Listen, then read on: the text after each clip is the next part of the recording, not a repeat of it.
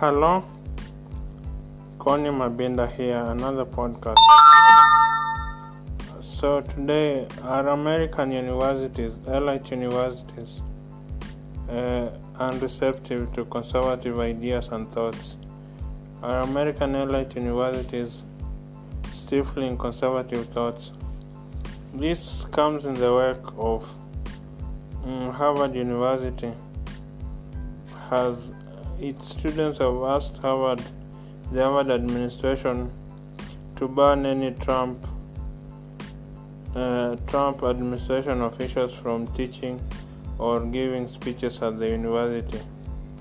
They feel that Trump represented all that is bad for America and the world, and that his administration officials, espouse these values. So basically they are saying that anyone that served under Trump also is a Trump loyalist and follows Trump's ideals.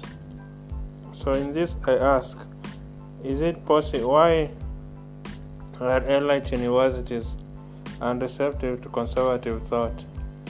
So we see that in election of Trump, or the thought of conservative universities is that the thought of elite universities is mainly liberal leaning. There's almost, in a survey after survey, the percentage of students that identify as conservative or very conservative is less than 10%. So you might say the diversity at elite institutions like Harvard or Yale is only in race, not in opinions or ideas. But what the students at Harvard or Yale don't know is that the bubble that they create, the liberal bubble, is only evident in the universities. Otherwise, Republicans constitute half of the American population, and Trump got no less than 74 million votes. So are this university saying that these 74 million people don't matter at all, that their opinions don't matter? That's why they are banning the Trump officials. I think they have gone overboard. And elite universities need to accept that not everyone that attends the institutions is a left-leaning liberal. There are cool conservatives and there are radical conservatives, just as there are cool leftists and there are radical leftists.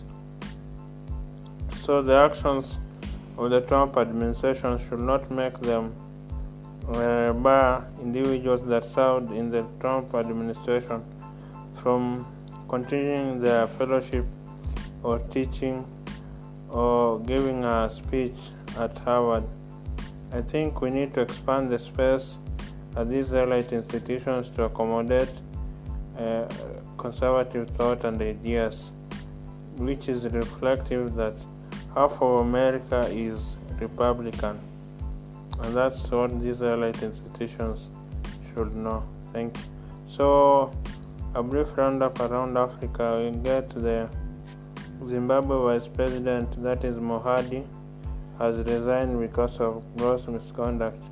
Remember, Mohadi served under the military man who was the spy agent in the Mugabe government, that is Emerson Mnangagwa. So his Vice President Mohadi has resigned over gross misconduct. And then in Nigeria, the Nigerian government has imposed a no-fly zone over the Zamfara northern state. This is to prevent further kidnappings. And we get that the new threat to education in northern Nigeria is not the lack of teachers or students or inadequate facilities. It is the kidnappings from extremists. And so that is the thought for now. Thank you.